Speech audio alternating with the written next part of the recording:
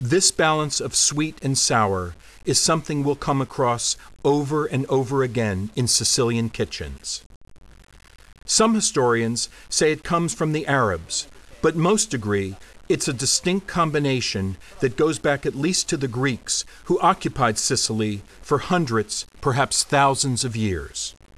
Mary Taylor Cimenti is an American food historian who came to live in Sicily decades ago when she married a Sicilian. We asked her about sweet and sour in Sicilian cuisine, and she gave us a brief look at Sicilian culinary history. I think that you have to say the Greeks. I don't think Roman cooking had very much influence in Sicily. It was vice versa, because in the classical era, it was the Sicilian cooks who were the Parisian chefs of that time.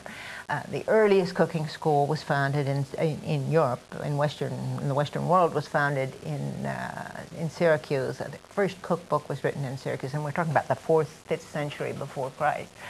So a long, goes way, way back. And the Romans hired Sicilian chefs. So I think the great Roman imperial cuisine was really, to a large extent, the work of Sicilian chefs.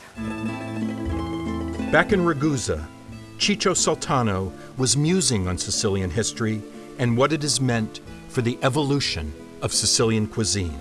Perché la Sicilia è un triangolo con 3 mari, con 3 dialetti, con 3 valli, tutte queste dove tutti i problemi sono sempre venuti dal mare. Noi questo ce lo siamo portati dietro. Abbiamo sempre sperato che il prossimo sia il migliore. The Phoenicians came here from Tunisia almost 3,000 years ago looking for tuna and for the salt that they needed to preserve the magnificent fish. They settled close by these salt flats on the western coast of the island between Trapani and Marsala. Salt is harvested from the sea to this day using methods that are just a little modernized from how the ancient Phoenicians did it. The windmills draw the salty seawater into the salt pans, and in the near distance you can see piles of salt raked up from the pans in the hot summer months.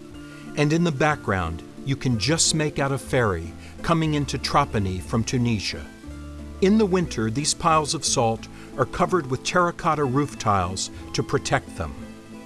Then the salt is packaged and shipped to markets all over the world.